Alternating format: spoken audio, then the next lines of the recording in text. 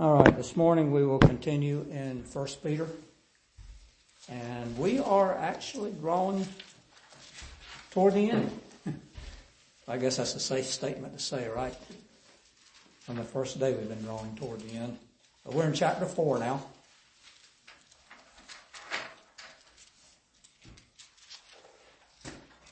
And at the proper time, Jill, I'm going to have you to read our passage, which will be verses 7 through 11. All right, remember, Peter's writing all these things to a church that is under persecution. And there, I believe he was very much concerned about them apostatizing and going back into the Judaism.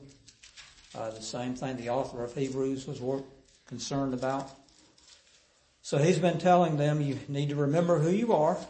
You are the blood-bought people of God. You are the true church. You are the true Israel.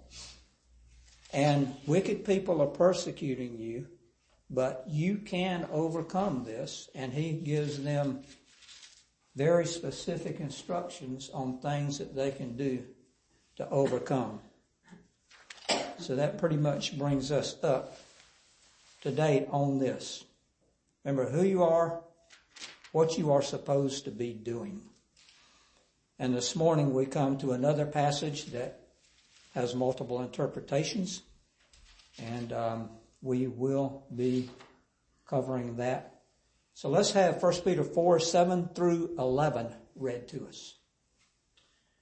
But the end of all things is at hand. Therefore be serious and watchful in your prayers. And above all things have fervent love for one another. For love will cover a multitude of sins. Be hospitable to one another without grumbling. As each one has received a gift, minister it to one another as good stewards of the manifold grace of God. If anyone speaks, let him speak as the oracles of God. If anyone ministers, let him do it as with the ability which God supplies, that in all things God may be glorified through Jesus Christ, to whom belong the glory and the dominion forever and ever. Amen. Okay. So Peter, who accuses Paul of writing things that are hard to understand, throws us another little passage here this morning, right? Okay.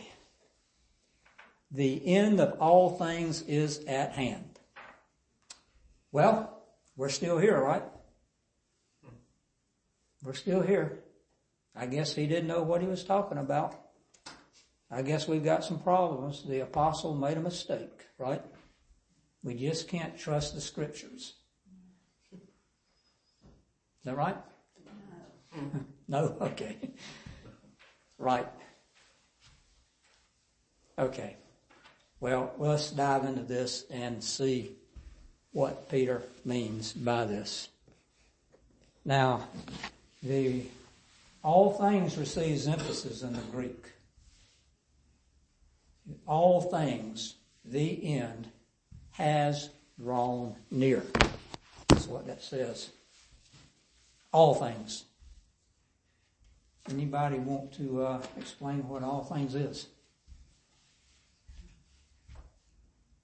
The current order of the administration of the Old Covenant.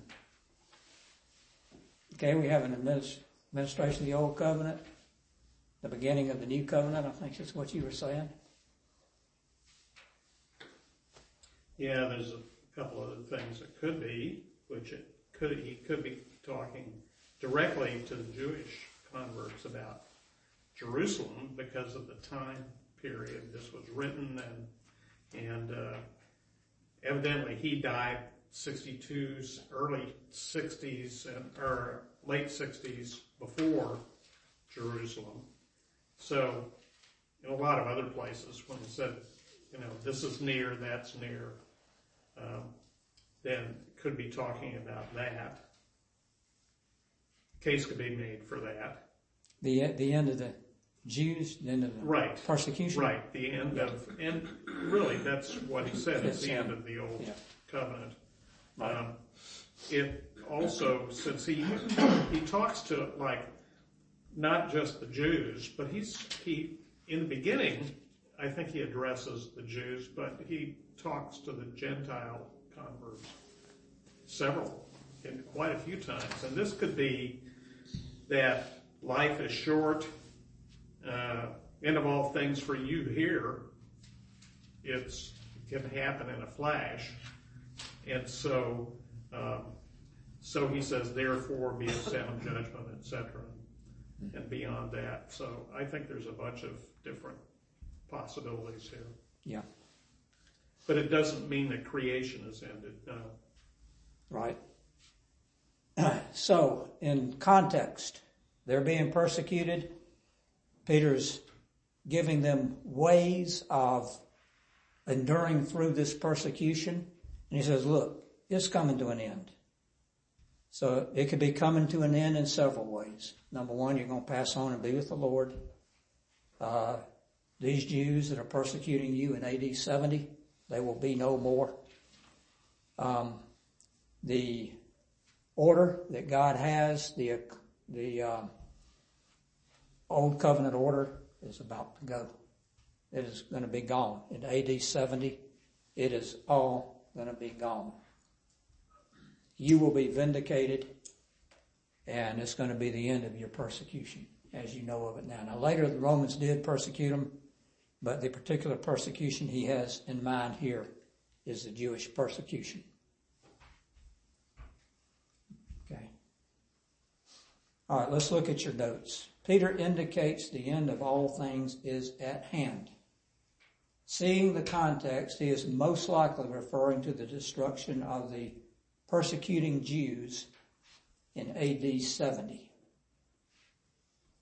And like I said, we've heard a few other little things that are connected with that. So, not only would this bring an end to the present persecution they are undergoing, but also to the old covenant order.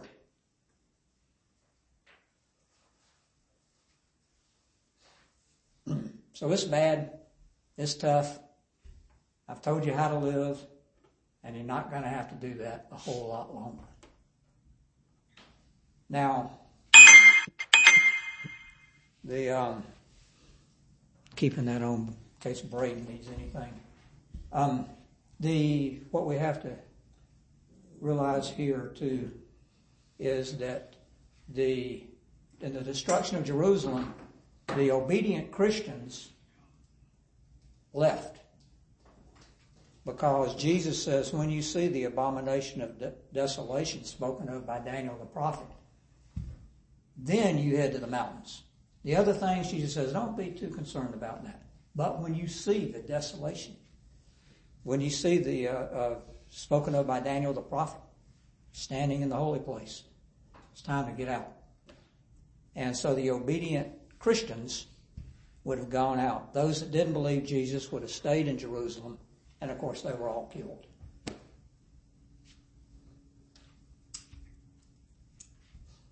Okay, so God brings judgment upon their persecutors. So, the end of all things is at hand.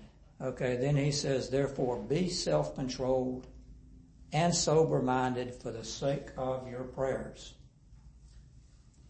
All right, in your notes, knowing that all things are ordered by God, and this trial is temporary, they should be self-controlled. They should be sober-minded. And it says, for the sake of your prayers. Now, the literal reading is be sober-minded in your prayers. Be sober-minded in your prayers.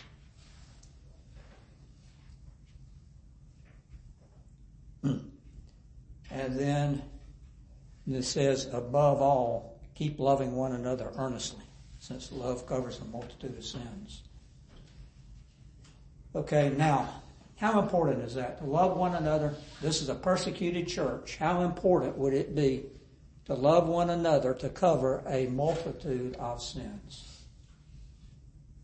Would that be just kind of important? would it be just about mandatory? What would you think?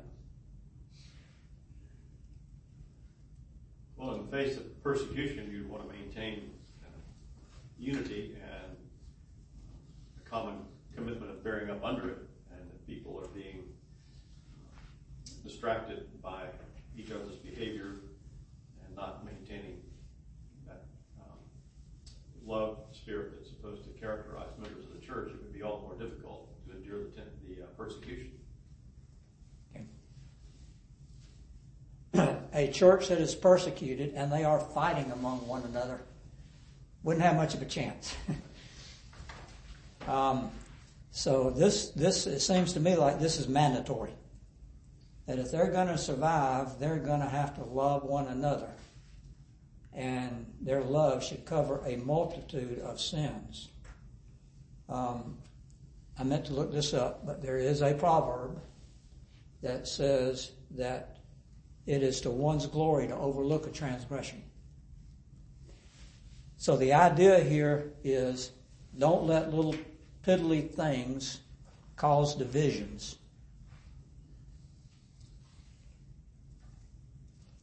If someone does something to you and they shouldn't have done it, it seems to me like what Peter would be saying is, let your love cover that sin. That's okay. He sinned against me. He shouldn't have called me that name. He shouldn't have accused me of so-and-so, but hey, I can take it. I can take it. He hasn't sinned against me nearly as much as I've sinned against the Lord. So, if it does get so bad, you're supposed to go to him according to Matthew 18. And if it continues, you can take it to the church, take it to the elders. But if you can do it, let your love cover a multitude of sins. Get along with each other. Now this doesn't apply to doctrine. This applies to Christian behavior. Getting along.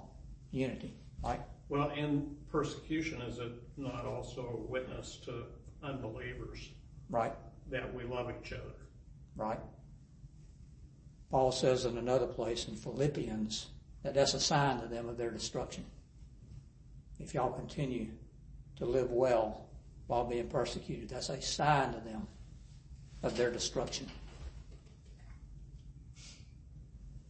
The world likes nothing better than to see Christians at each other's throats. And we're pretty good at being at each other's throats a lot of times. But it shouldn't be that way. So this is in no way sacrificing doctrine, compromising in doctrine, but not being thin-skinned. Just don't be thin-skinned. True love covers a multitude of sins. All right, so that takes care of loving one another. And the next one is showing hospitality. Now we all know how when somebody overstays their welcome and all that could be tough, but we're still supposed to take it and not grumble. Show hospitality to one another without grumbling.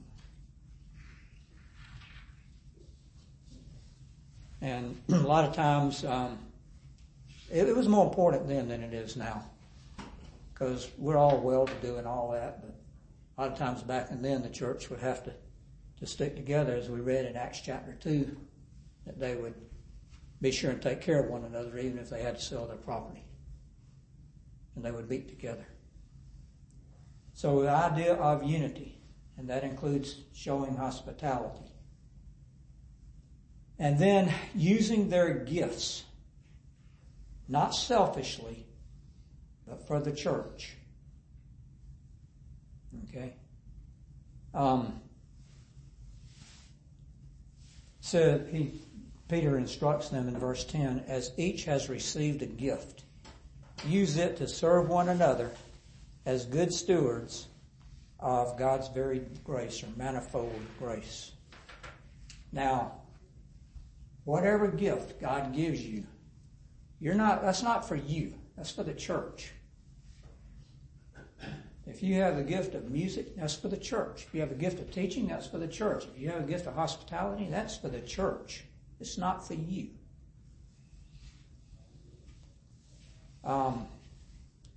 And I'm just going to hint at this now, but we're going to hit it harder later. This is important for belonging to a church.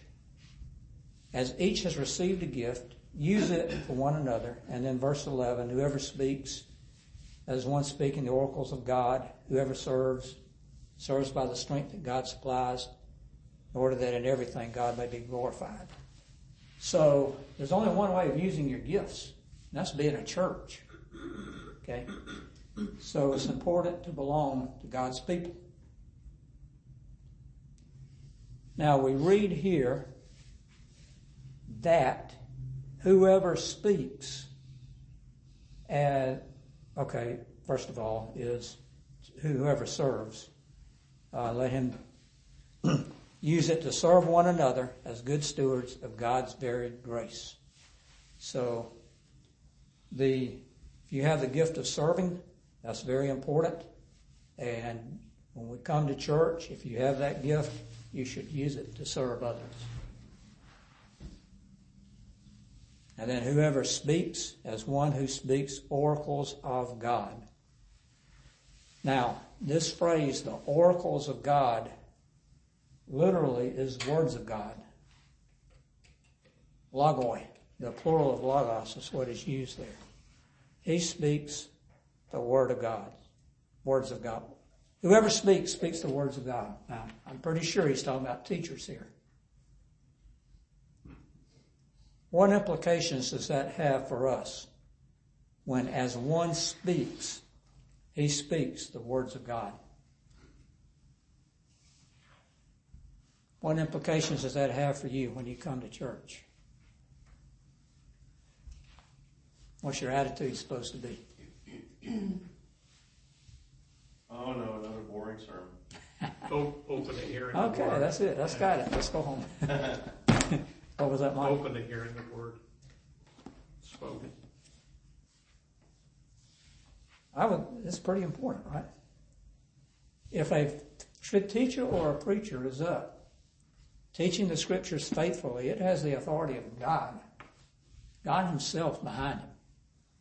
If he is speaking faithfully the scriptures, it is just as if God is there talking to you. That's how important it is when you're under teaching of an elder or a preacher, that as long as he is faithful, that's the authority that carries. So when we come to church, we need to be ready to hear God's words. We're even supposed to tremble. Okay. As God's people, we need to realize this. That's why in the Reformed churches, the Word of God is simple. Just as it should be. Okay, now, the idea here, and this is back in your notes, the idea is to be living the way God wants them to. They should strive to lead a commandment-oriented life. In other words, follow God's revealed will instead of their emotions. Therefore, be sober-minded, self-controlled, loving, showing hospitality, things of this sort. Using your gifts right. Leading a commandment-oriented life instead of living by their emotions. The following happens when they do live God's way. They would pray effectively. The NIV interprets this as being sober-minded for the sake of your prayers. It's literally into your prayers. But for the sake of your prayers is probably implied there. So we would pray more effectively. The church prospers. If everyone meets together on the Lord's Day, as we are commanded to do, and everyone uses their gifts for the sake of the church, then the church prospers. Everyone has a gift.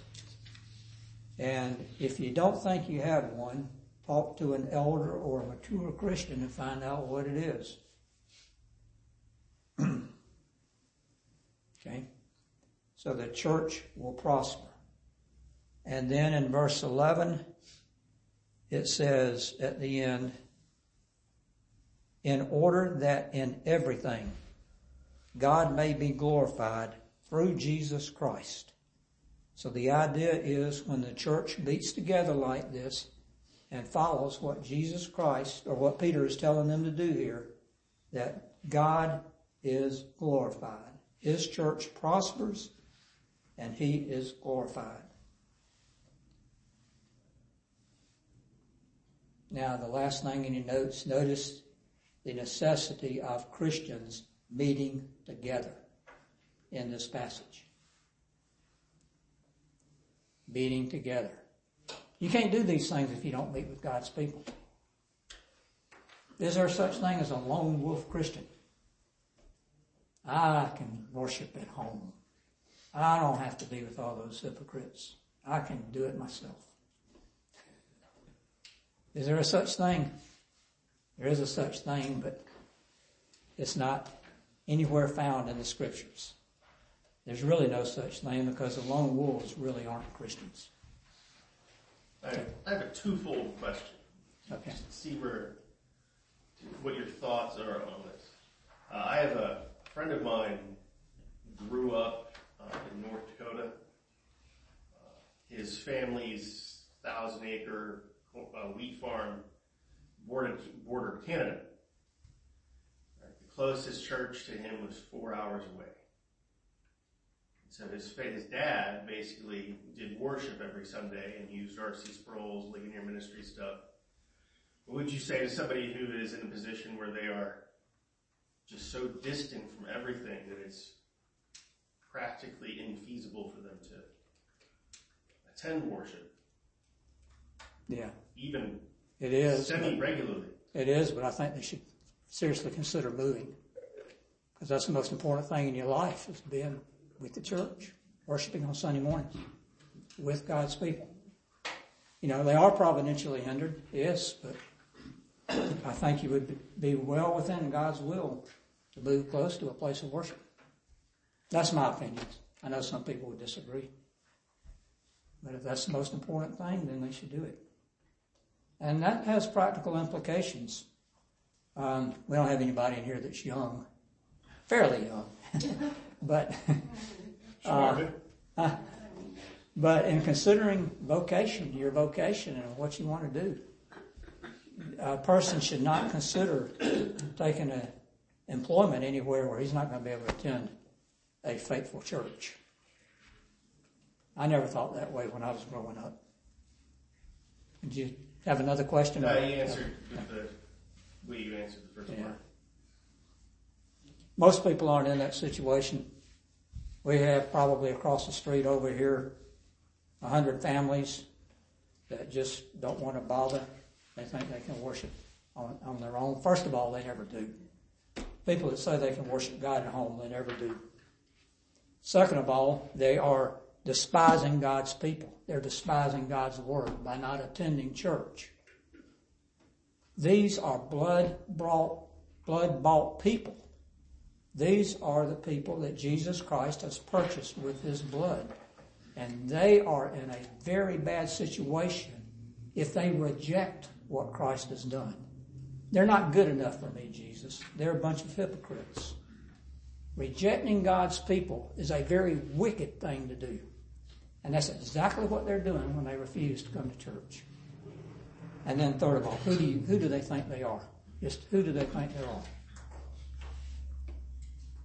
Stay at home and worship when God's people are meeting together. Just who do they think they are? Mike? Yeah, just another associated issue would be take an employment where it's demanded that you work on the Lord's Day. Yeah. Go find something else to do. Yep. There's a lot of people that would disagree with that. Yeah. I know that when Allison was looking for employment, she must have had to turn down 5 jobs because they required her to work on Sunday. That wasn't because I told her not to. She did that on her own. I mean, I taught her we were supposed to keep the Lord's Day holy, but she did that on her own. She just was convicted that she couldn't work on Sunday.